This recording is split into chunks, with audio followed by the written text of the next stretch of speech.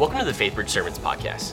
Today's sermon is brought to you by Bible teacher Scott and was recorded on Sunday, July 9th, 2023.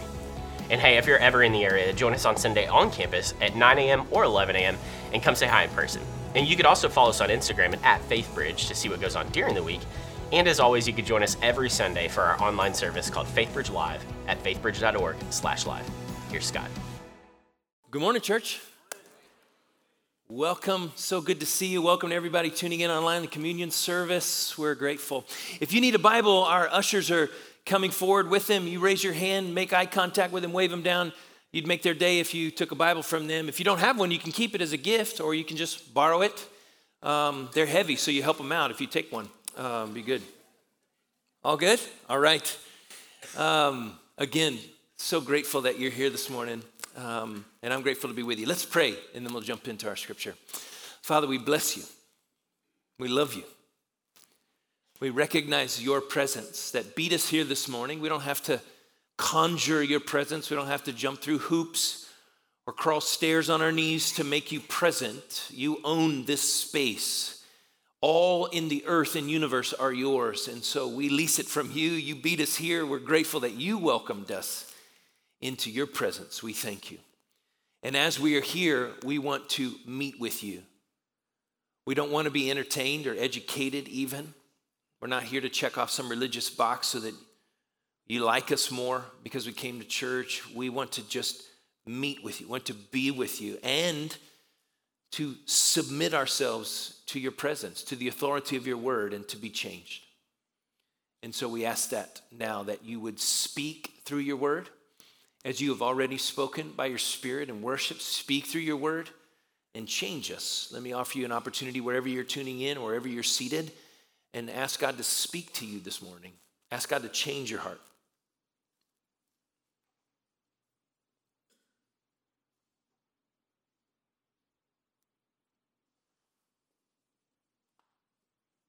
Extend that prayer, same prayer, to someone seated around you, even if you don't know who they are. Ask God to speak to those around you, or someone you know is tuning in from home.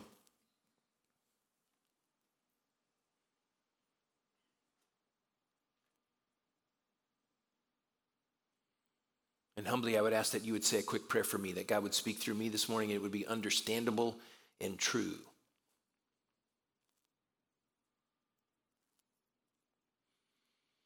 Father, we bless you. We love you.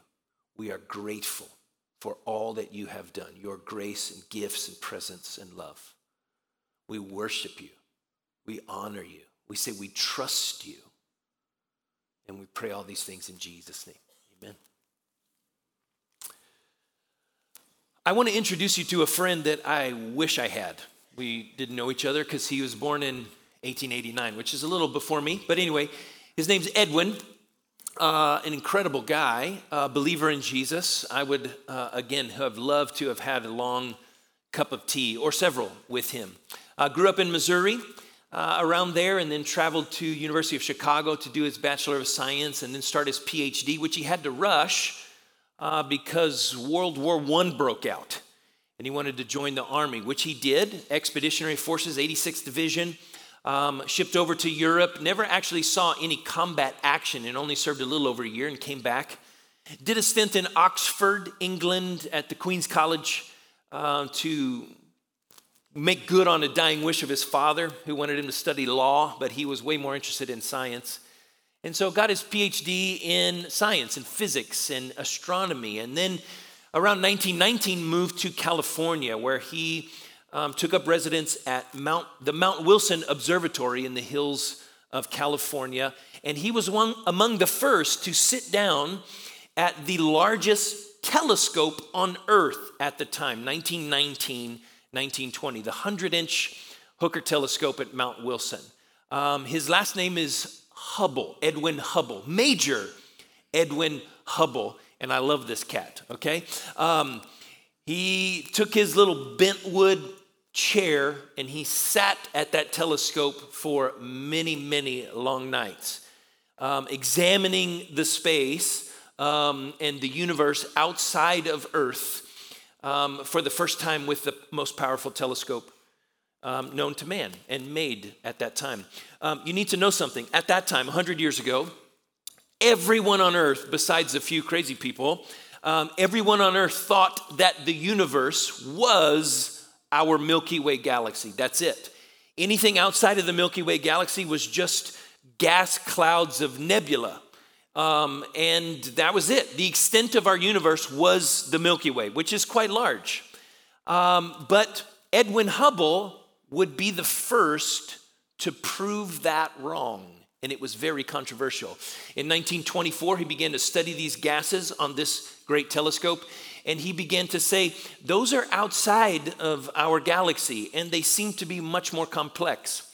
Well, his theories began to catch on. He died in 1953.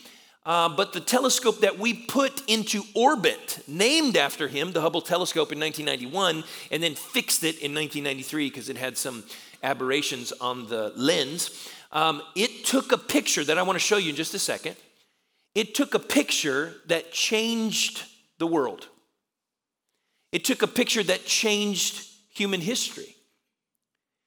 It has been called the most important picture ever taken, because what it did was prove what Hubble said 70 years before, and it expanded our concept of the universe exponentially. Here's what we did. We aimed this telescope that was in orbit, so outside of the atmosphere and all of the interruption and disruption that the atmosphere causes with light and all the stuff. And we aimed it at one place. I say we, like I was there. We aimed it at one spot in the northern hemisphere sky in the constellation Ursa Major, which is the mama bear. And we aimed it at a very, very small spot. To give you an example, it would be like if I was holding a tennis ball above my head at one end of a football field and you were at the other end of the other end zone of the football field. That size of a tennis ball about 100 meters away. It's that much we aimed at the Hubble telescope as it orbited Earth for 10 days over Christmas in 1995. 342 pictures over 10 days combined together, the most powerful telescope ever, now in orbit, looking at a spot that would be dark. Remember, at that time, we thought that the Milky Way was the universe, and everything outside of the Milky Way were just these gas clouds. Hubble thought they were more than gas clouds, and in this picture proved it. I'll show you this picture. It's called the Hubble Deep Field. What it did was this. What we thought were gas clouds outside of the Milky Way, or just lone stars floating outside of the Milky Way, turned out to be individual galaxies, some of them much larger than our own. In this simple picture, yes, the corner is missing, are over 3,000 galaxies. This was a fraction of 1 degree of our sky. And what it did was prove Hubble right and exponentially expand our understanding of the universe. That our Milky Way galaxy was just one of countless galaxies in the universe. It was crazy. It blew everyone's mind who was interested in this sort of thing in 1995. And it changed the world. So when we zoom in and in and in like that, they've done many more. That was called the Hubble Deep Field. They've called the Hubble Ultra Deep Field, and then they have a Hubble Extreme Deep Field, and looking further and further back as the telescopes get greater. I would like to do the same thing today with you in the scriptures. I'd like to start out wide and then zoom in and keep zooming in until we see not only a story that's really beautiful in our text today in the book of Acts, not only a person, 2 people, in fact 3 people, and then a city, and then a speech, but then we're going to zoom into one phrase in 2 verses that I hope, if God would be so gracious, would do the same magnanimous thing that that picture did, and that would be to change our life, to change our experience of the world, and to expand our understanding of God's love and grace. That's what I'd like to do. And to do that, we're going to be in the book of Acts, chapter 13. We are continuing our series called The Life of Jesus AD. All of last year, we were in the Gospel of Luke, which is Dr. Luke's writing part 1. The book of Acts is Dr. Luke part 2. They were always and ever meant to go together. They are volume 1 and volume 2 of Luke's great life work. The first part, the Gospel of Luke, is the life story of Jesus, a bios or biography of Jesus. And then the second one is really the life story of the church, a biography of the local church as it expanded. It was born at Pentecost in chapter 2 and has expanded to the uttermost regions of the world at that time, the Mediterranean world. And Acts, of course, ends early. There's much more that happens after that. We meet all these characters. We follow Peter for much of the first part of Acts, but from now on, actually in Acts 13, we will follow Paul, who we already met in 9 and saw a couple of times since. We will follow the Apostle Paul for the rest of the book. And this is a unique passage. In Acts chapter 13, what we see is something really, really beautiful. I don't know if you've been here the last couple of weeks, but Clay did a magnificent job over the last 2 weeks. 2 weeks ago, he talked about Peter's imprisonment and how John Mark and his mom Mary and Rhoda at least were all praying for Peter's release, and there's this miraculous release. And he talked about how prayer in our life should be prominent, if not preeminent. And it was just a really powerful message from Clay. Last week, he took the end of chapter 12 of Acts and talked about the death of Herod Agrippa II, which was a grandson of Herod the Great. And he used that as a way to talk about our identity in Jesus. It was magnificent. If you haven't caught up on the last couple of weeks, please do that online because it's really worth your time. Today, we're going to really pick up at the end of chapter 12 as it transitions into chapter 13 and again, start to focus more and for the rest of the book on the Apostle Paul. As we do that, I would like for you to do something strange with me. I want to give you a gift of 2 words. I want you to hold it, and then I'm going to ask you to apply it in a little bit. I know that's very strange. I'm going to give you a gift of 2 words. I want you to hold it almost like they're physical things. I want you to hold it in your heart, and I'm going to ask you to apply it to a statement that I'll make a little later, okay? 2 words, very simple. For me. Got it? 2 words, for me. And I'm going to hold that for a second, and then we're going to apply it later because that's what God wants us to do as we zoom in. Like the Hubble telescope did, zoom in and see more and more and more beautiful things. That's what we're going to do. Let's start in Acts chapter 13. And what we're going to see here is really, really wonderful. And then I'm going to give you a little tour of some of the places here. Acts chapter 13, starting in verse 1. Now there were at Antioch, remember 3 weeks ago we were introduced to that city, which will be the home base of all of the mission trips that follow in the book of Acts. Antioch, Syrian Antioch. Now there were at Antioch, in the church that was there, prophets and teachers. Barnabas and Simeon, who was called Niger, and Lucius of Cyrene, and Manaen, who had been brought up with Herod the Tetrarch, and Saul. While they were ministering to the Lord and fasting, the Holy Spirit said, "Set apart for me Barnabas and Saul for the work to which I have called them." Then, when they had fasted and prayed again and laid their hands on them, they sent them away. Notice this. There are several men who have been gifted by the Holy Spirit in teaching and in prophecy. Prophets and teachers. And of those men, the Holy Spirit, while the church is praying and fasting, he identifies Saul and Barnabas, set them apart for the ministry to which I have called them. And then what do? They fast and pray more to make sure and confirm the word of the Spirit, lay their hands on them and pray, and then send them out, which will become the first of 3 missionary journeys that we have in the book of Acts. And we know at least one other happened after the book of Acts was completed. And so this first missionary journey is just about to begin. But I love the spirit of the local church in Antioch. While they were praying and fasting, for what we don't know, probably just to ask God, what do you want us to do? Where are you sending us? What do you want to use us for in the life of those who don't know about Jesus? So they're praying and fasting for this. The Spirit says, Saul and Barnabas, set them apart, and I'll show them where I want them to go. They pray and fast more, lay their hands on them and pray, and then they send them. Where do they send them? Well, I'd like to give you a little tour, okay? Let's set your expectations. Here's the first part of the tour just to let you know if we're on the right spot. All right, everybody good? We're going to zoom in a little bit, focusing on the Mediterranean. Obviously, we're going to zoom in a couple of more. This one, and then the next picture, we'll pause and say here one interesting thing. All of the human narrative of the Bible happens in this picture. All of the human narrative of the scriptures. The Garden of Eden is somewhere in this picture. Noah's Ark rests on Mount Ararat, which is right in the center of this picture. All of the Old Testament in Egypt happens right at the bottom of the picture.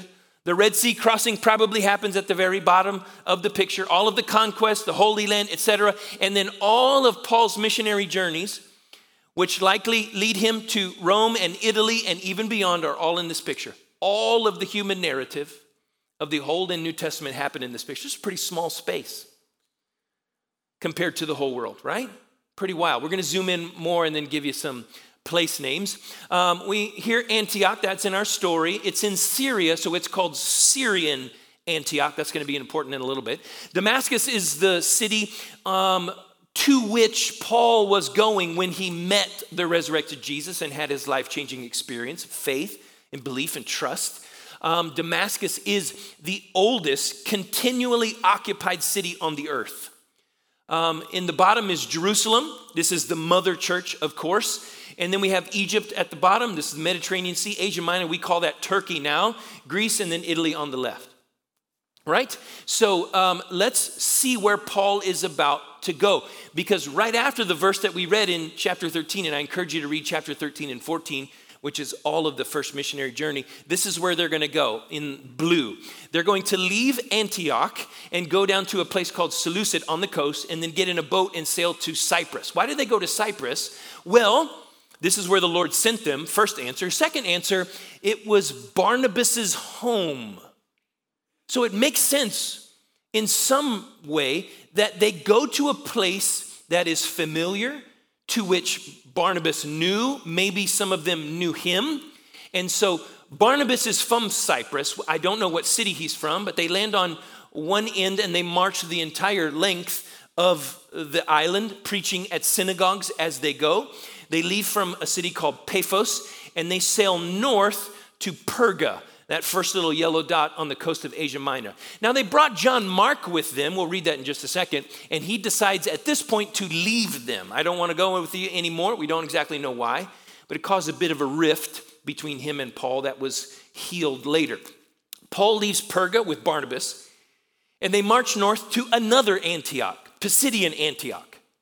And that's where we're going to see our story in a little bit. He leaves there after preaching because the Jews cause a stir and cause to persecute him. He goes over to a city called Derbe and preaches there in the synagogue, and then to a city called Lystra and preaches there. Well, the Jews continue to seek him out and cause problems and persecute him and contradict him and really try to stop his ministry. In fact, it gets so heated at Lystra that they stone him and drag him out of the city thinking that he's dead. And when they think he's dead, I don't know where Barnabas is, it doesn't tell us, they all march back into the city and then Paul pops up and says, wow, that was crazy. They thought he was dead, but he wasn't. And then he goes back into the city and goes, hey, let's keep going to Iconium. So he goes to Iconium, the next place. Have no idea what he looked like. This is crazy. When you stone a person and think they're dead, they probably don't look good. And at the end of his life, we may understand why in 2 Timothy, Paul is only writing and he says, only Luke is with me. The writer of Luke, the Gospel of Luke and Acts. What was Luke's profession? He's a doctor. Why do you think Paul needed a doctor to be with him? Because he experienced this many times. He had the 39 lashes from the Jews 5 times. He was beaten and stoned many, many times. Spent a day and night on the open sea, right? Often went without food, without drink, often in danger of robbers and thieves. He led, for the sake of the mission of the Holy Spirit and the church, a very difficult life. So at the end of his probably very short life, he needed a doctor to care for him. So back to the map, he leaves Iconium, and what does he do on the blue line? He says, let's go back to Lystra, where they thought he was dead. And he goes back to Lystra and Derbe and Pisidian Antioch, then comes back to the coast and sails back to Antioch and gives them a report. But this is only the first one. The second one, in green, leaves from Antioch. Occurs a little bit of a split because Barnabas wanted to take John Mark again, and he said no, he left us the first time. And so Barnabas takes John Mark and goes in a different direction. And Paul takes Silas and goes north by foot through some of the areas that he had already seen. And then those little jagged areas are my way of saying, he says at this time in Acts 15, 16, 17, hey, I wanted to go this way, but the Spirit of the Lord wouldn't let me. And then I tried again to go this way, and the Spirit of the Lord wouldn't let me. So he ends up at a place called Troas, the ancient city of Troy. He has a vision there, goes across to Philippi, where he meets Lydia, seller of purple fabric, the first convert in all of Europe to Jesus Christ, her and her family. And then he goes down the Via Ignatia all the way to Thessalonica and Berea, and then sails down to Athens in chapter 17. We're going to see all of this in turn.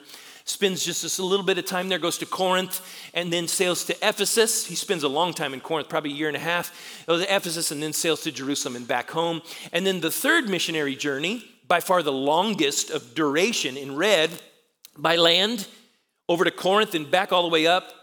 Probably spends 3 years in Ephesus at this point, and then sails back to Jerusalem, where he is captured by the Jews, imprisoned, and he never makes it back to Antioch. From here, he sails to Rome, where he is imprisoned in house imprisonment, and this is where the book of Acts ends. We take it on good authority that he was released after a certain time. He did some sort of ministry, maybe even went further west into Spain, and then was arrested again in the late 60s and very likely beheaded under the reign of Nero around 67, 68, 69. These are the three missionary journeys that we see in Acts from Paul, but we're going to go back to the blue line because that's where we see our story today. The very first missionary journey of Paul, church planting, Holy Spirit journey of Paul, and the very first speech of Paul is what we're about to experience together. And what you need to know is that this is the beginning in many parts of the public ministry of Paul that we know of. Now, there are many silent years, there are many, more than a decade and a half of ministry and teaching that he has already been involved in, but we don't know much about that. But here he is on his first missionary journey, his first speech of many. All of his 13 plus letters that fill the rest of the New Testament come out of these experiences. All of them are written to regions and cities which he visited or sent missionaries to. This is the beginning of everything. And so we'll look at Acts chapter 13, verse 13. And we'll see a little bit into the middle of their journey. Now, Paul and his companions, that's Barnabas and John Mark, put out to sea from Paphos, that's the city on the very end of Cyprus, and came to Perga in Pamphylia. They sailed north. But John left them and returned to Jerusalem. But going on from Perga, they arrived at Pisidian Antioch, and on the Sabbath day, they went into the synagogue and sat down. And after reading the law and the prophets, the synagogue officials sent to them, saying, "Brethren, if you have any word of exhortation for the people, say it." And so Paul stood up and motioning with his hand said, "Men of Israel, and you who fear God, listen." I would encourage you to read this speech. It doesn't take long. I will paraphrase it for you in my own words. Here's what he says. Men of Israel. He's in a synagogue. I'd like you to picture it in your mind if you could. Probably a stone building made out of very, very large stones. They're probably light in color because that's what the stones look like in Turkey. Sandstone, most likely. If it's 2-story, all of the men are on the first floor and the women are tucked in the balcony at the back because in synagogues they separate the men from the women. If it's just 1 story, men on one large side, women over in the corner. Now, the non-Jews, the God-fearers, the proselytes to Judaism, those who are not ethnic Jews but want to live and worship the God of the Jews, God of Abraham, Isaac, and Jacob, they're probably in the back with their scarlet letters on, right? I mean, they're good, but, not as good as Jews. And so they read the law and the prophets. The attendant unrolls the scroll, reads it as they do. rolls it back, and then puts it back into the ark container, and then says, Paul and Barnabas, you're here. We know that you're traveling around talking to Jews in synagogues. Get up and speak. And so he comes, he stands in front of them. Can you hear the silence? Candle flickers around the corner. Maybe some beams of light coming in from small windows at the top. There's a hush. Paul says, men of Israel and you who fear God, listen. The God of our fathers chose our fathers.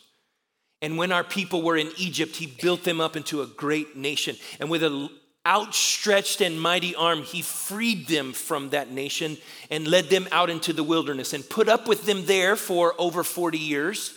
And then led them by that same outstretched arm into his promised land. He kicked out 7 nations in front of them and then gave them that land as an inheritance. He gave them judges to rule over them, and that led them to a person named Samuel. And Samuel was the one who allowed them, because they asked for it, to get a king. His name was Saul from the tribe of Benjamin. And when God's plan was done with Saul, we get to David from the tribe of Judah. And God made a promise to David and said, you are my chosen. He was a man after God's own heart. And God said, one of your descendants will be on the throne forever and ever. Now, up until this point, you may be wondering, if you're a Jew in the synagogue at Pisidian Antioch, what are we doing here, Paul? We know all that. It's just a history lesson. It'd be like me coming and saying, hey, Faith Bridge, today, I'd really like to expand upon 3 things. I'd like to talk to you about how hot it is in Houston. I'd like to talk to you about the recent history of the Astros and why we can't seem to ever be done with TxDOT road construction here. I'd just like to talk to you just about that. And you would be like, Scott, we live in that every day. Why, right? And so here's Paul giving a history. Notice, giving a history. You got to ask yourself these questions when you read your Bible. He's giving a history of God's people to people who know and live and talk about the history like every day. And first of all, you're like, why? Up until this point. But here's where it turns. He says, David, God made a promise, and here's what he says. From this man's descendants, God sent us the Messiah, Jesus. And that's what I want to talk to you about. Because after the ministry of John the Baptist, whom said, I baptize in water, the Messiah is coming to baptize in the Holy Spirit. I'm not even worthy to untie his sandal. Jesus comes and confirms himself with his teaching, with miracles, with great wonders and signs. And then the Jews got so mad, they asked Pilate to kill him, and Pilate did by crucifying him on a tree and burying him in a tomb. But God raised him from the dead. He quotes Psalm 2 and Psalm 16 and Isaiah 53, and he says, this man is our hope. He's the one we've been waiting for, and his resurrection is the sign. He appeared to all people and his disciples, and many of them, they know it, and I also saw him. And I'm here to tell you, men, listen. In this one is the forgiveness of sins proclaimed. And in this one, you are freed from all of the things that the law of Moses could not free you from. Do not miss this opportunity. Then he sits down. The whole speech as written maybe lasts 20 or 30 seconds. So either he said it exactly like this, or he worked with Luke later and wrote it down in a reduced, revised version. It may have been longer, but we have a perfectly accurate copy of what he said that day, and it's punchy, to the point. What is the point? All this history down to Jesus. Here's what I would say. Paul could have wrapped it up like this if he were a modern preacher. He could say this: history has been shaped by the Father's love. That's why he started all the way back in the beginning, which led him to Jesus, to the cross, to the resurrection. History has been shaped by the Father's love. You still holding those 2 words? Because now's the time to apply them. History has been shaped, friends, by the Father's love for me. And that's Paul's point. that all of the work that God has done has a purpose. Now let's pause here and say, there are many unfortunate corruptions and aberrations of the gospel alive today. Some versions of the gospel seem to make way too much out of me and us. I'm not trying to do that, by the way. Because the gospel biblically, especially when it read Paul and listen to Jesus, is way more about God. But it's about God's love and God's grace and the work of Jesus, who is God, focused and given to you, to us, to me. I also have a conviction. I have a conviction that whether you're a seeker here or a skeptic, and I'm so glad that you are tuning in or here, whether you have believed and walked with Jesus for decades, I have a conviction that the centrality of the gospel of Jesus, the beauty and simplicity of it, is often corrupted and misunderstood and underestimated by skeptics and seekers and by people who walk with Jesus for a very long time. I think that's one of the schemes of the devil. So what I'd like to do is zoom in on this speech as we see the first of these three missionary journeys, right? We see Paul, Barnabas, and John Mark, and then Paul and Barnabas in Pisidian Antioch, and then we see a speech. I'd like to zoom in on one phrase, really a few statements at the very end of this sermon, and try to make sense of it in a way that changes our understanding of the universe, our understanding of God, of ourselves. Zoom in and see and not underestimate the gospel. And those verses are at the end. We'll put them up on the screen. The verses 38 and 39. This is near the end of his speech. He says, "Therefore let it be known to you, brethren, that through him, through Jesus, forgiveness of sins is proclaimed to you." But this is a great statement. Watch. "And through him, everyone who believes is freed from all things, from which you could not be freed through the law of Moses." That's a powerful statement. We need to pause for a second. Because if you're familiar with Paul, you know and you may see that this single statement here seems to be the seed of much of what Paul writes and preaches from here on in his story. I'll tell you, Romans chapter 3 is a large exposition on this verse. Galatians chapter 3 and 4 and 5 is a large exposition on this idea. 2 Corinthians chapter 3 is a large exposition on this idea. That the gospel is proclaimed to you, the forgiveness of sins in Jesus, and watch, it frees you from things that the law of Moses could not free you from. I'd like to talk about that for just a second.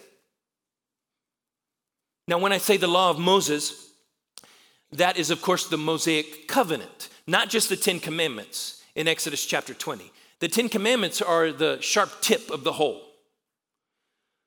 The law of Moses takes 3.5 or 4 books of the first 5 books to explain. It's not only the 10 Commandments, it's hundreds of laws, including the sacrificial system and laws of offerings and sacrifices. That's the Mosaic covenant. And it was the ruling paradigm from that point until the time of Jesus. Which is why he gets in so much trouble with the Pharisees, right? In the Gospels. The Pharisees are sort of like Jesus' arch nemesis in the Gospels, because under their royal robes, if they had a t-shirt on, Moses' face would be on the t-shirt. Like they are on Team Moses, okay? And Jesus even calls them, you are disciples of Moses. They were all about the Mosaic law. Which makes sense when it comes to why Jesus got into so much trouble with them. Every covenant in the Old Testament has a sign. You know that? The Noah covenant, the Noahic covenant has the sign of the rainbow, right? The Abrahamic covenant has the sign of circumcision. Duffy's going to talk about that next week in Acts chapter 15. I'm glad I was this week. The new covenant has the sign of the Spirit. What is the sign of the Mosaic covenant? Do you know? The sign of the Mosaic covenant is clearly expressed in Exodus 31, and it is the Sabbath. The Sabbath is the sign of the Mosaic covenant, which is why Jesus gets in so much trouble on the Sabbath in the Gospels. Because he's trying to engage the Pharisees on their level and say, you're misunderstanding the law. It was never meant to save you. It can't save you. It was never meant to redeem you. So what is the purpose of the Mosaic law? This is important when it comes to this idea. I'll give you three things. Three purposes of the Mosaic law. Pretty simple. God is holy. You are not. You're looking for a permanent solution to the difference between 1 and 2. Let me say that again. God is holy. You are not. You're looking for a permanent solution to the difference between 1 and 2 because the sacrifices that you take to the altar are not permanent. They're not sufficient. We're looking for something better. So the law was meant to help people understand God's holiness, our sinfulness, and then to lead us to the Messiah, the permanent solution, which is why Galatians chapter 3, that passage that I just mentioned, Paul would say this later, written into the same area of Pisidian Antioch. He said the law of Moses was a tutor, like an educational tutor, leading us to Jesus. Once we came to faith in Jesus, we don't need the tutor anymore. But the Pharisees and Jews had misunderstood that. They didn't see Jesus as the Messiah, so they're still betting all on the law of Moses. And here in his speech to Jews and proselytes in a synagogue, he says, in Jesus, forgiveness of sins has been proclaimed to you, and in him you can be freed from all of the things that the law of Moses could not free you from. I will not put these on the screen, but I'd like to talk to you about at least 7 things as we conclude that I think the gospel of Jesus, properly understood in all of its beauty, will free you from. Perhaps you can find yourself in one of these things. First one on my list that the gospel frees you from, that the law of Moses could not free you from, is religion. Now, I don't mean religion in a pejorative way. I don't mean religion with a capital R, perhaps. I mean it with a small r. The way I define religion is this: man's attempts at reaching God. I would add a word to that, perhaps man's futile attempts at reaching God. That's how I understand religion. And religion, Paul would say for the rest of his writings, is futile. It'll run you ragged. In the end, it'll put you to bed dirty and wet and tired with no relief or freedom at all. That's what religion does. That's what a sacrificial system without a permanent solution does. And he will say here and in the rest of his writings, the gospel of Jesus sets you free from the futility of trying to reach God on your own.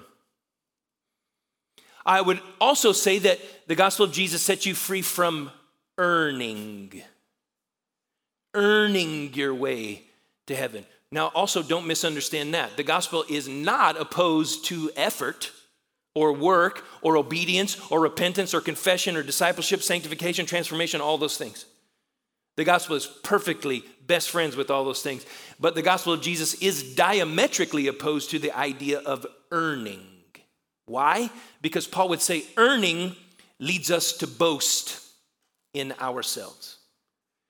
And the gospel of Jesus sets us free from the trap of earning because all we can boast about is Jesus.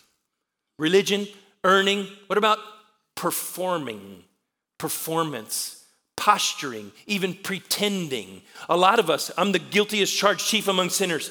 We come into a place like this and we put on our Sunday best, we even call it that. We paint on our smile and we sort of act. We go through some steps. We want to present ourselves. We pretend a little bit. We posture a little bit. Because that's what law-based legalism things encourage. And Paul says, the gospel says, no, you can come broken. You can come messy.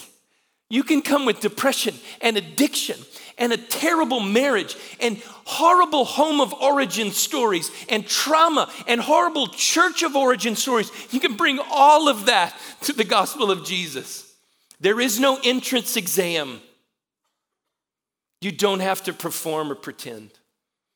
There's another word I think the gospel frees us from. It's very biblical in the Psalms. It's striving. I like that word because I get the picture of scratching and scaling and sort of crawling after what we think we have to have. The gospel of Jesus Christ frees you from striving, and the law of Moses could never do it. I got a couple more. How about insecurity? When you base everything on a legal system of do's and don'ts and sacrifices, you are constantly worried if you've done enough. You've constantly worried if the balance is in the red or the black, and you live under a cloud of insecurity. That happened to me when I trusted in Jesus as a college freshman at Texas A&M. I lived in insecurity under my religious system before that. I knew I believed in God. I was a theist. I believed that Jesus was a historical figure. I didn't know why he died and rose. Had no understanding of the purpose of the gospel. And so when I finally understood that, I kept some of that insecurity. Someone once asked me, hey, are you going to go to heaven when you die? And I was like, yes, I am. They were like, how sure are you? 0 to 100%. I was like, 90%. I didn't want to be arrogant, right? And he goes, well, I'd like to talk to you about that 90%. And I was like, really? Is that not a good answer? I thought that was a perfect answer. That's like the humble Christian answer. He's like, no, it needs to be 100. And as I started to learn and be mentored and walked with Jesus, I realized that some of this insecurity came with me. And I want to tell you, the gospel of Jesus sets you free from insecurity. 2 more, fear. The gospel of Jesus sets you free from fear. Because many of you, like me, are at times hiding in the garden like Adam and Eve. God wants to come and walk with us at his normal time, and we're hiding in the bushes from fear over our sin and the consequences of our sin. God sees all. Remember, he's the one who knows you best and loves you most. The gospel of Jesus frees you from fear. And finally, also in the garden, shame.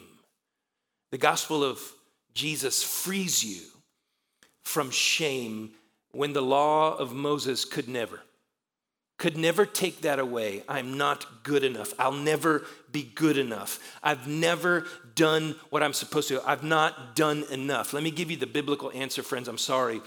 But the level of obedience is 100% of the time.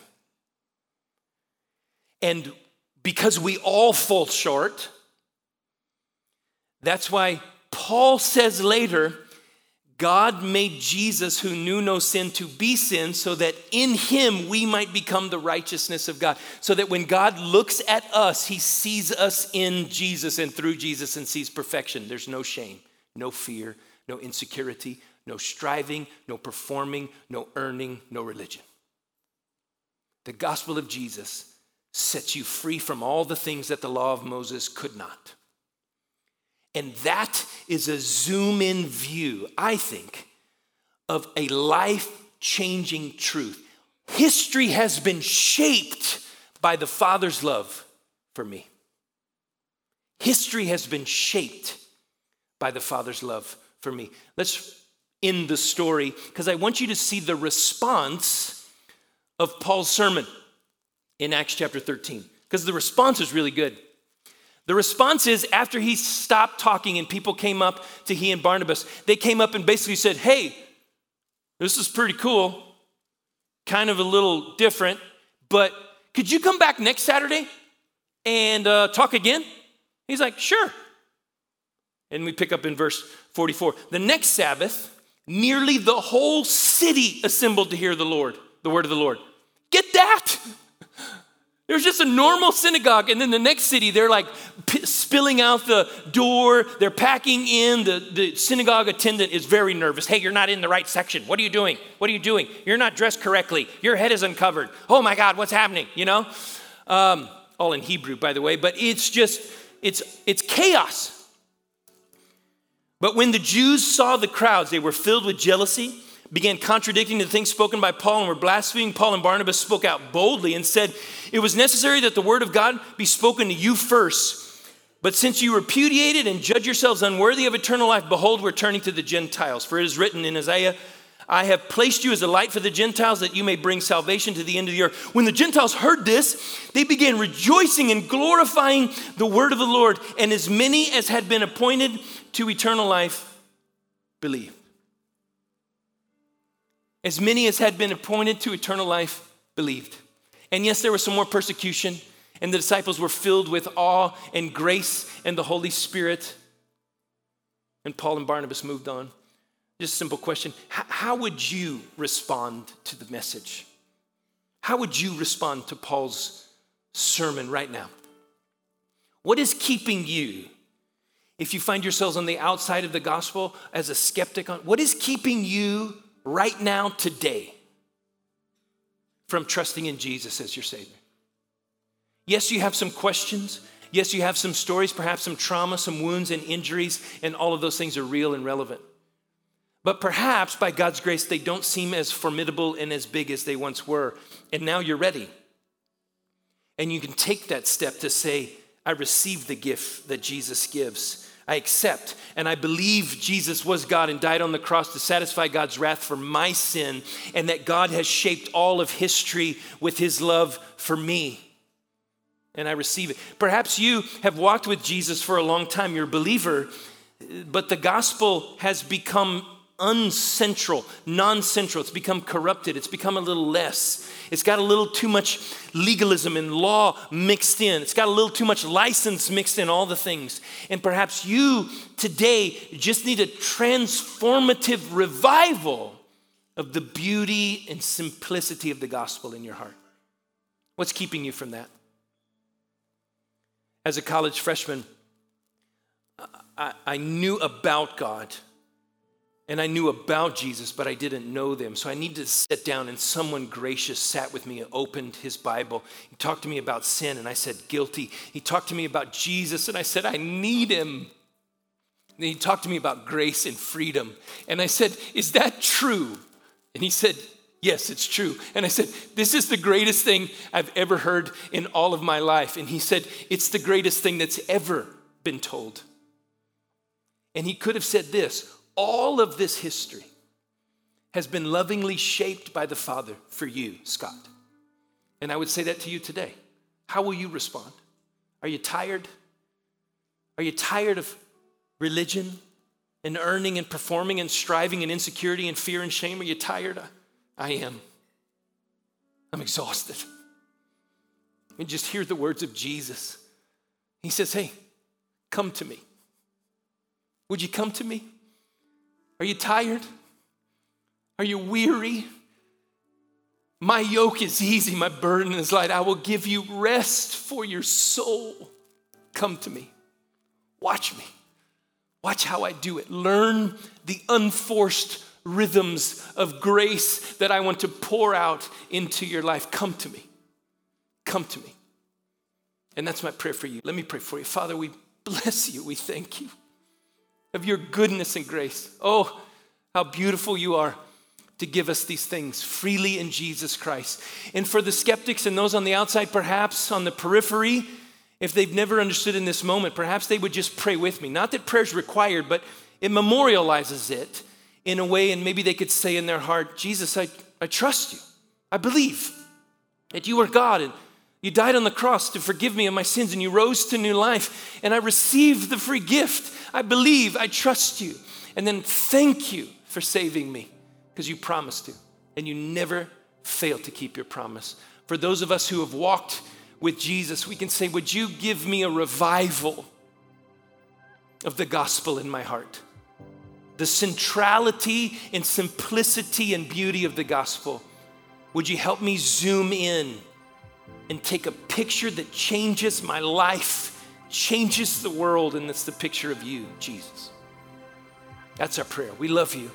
Pray all this in the name of Jesus. Amen.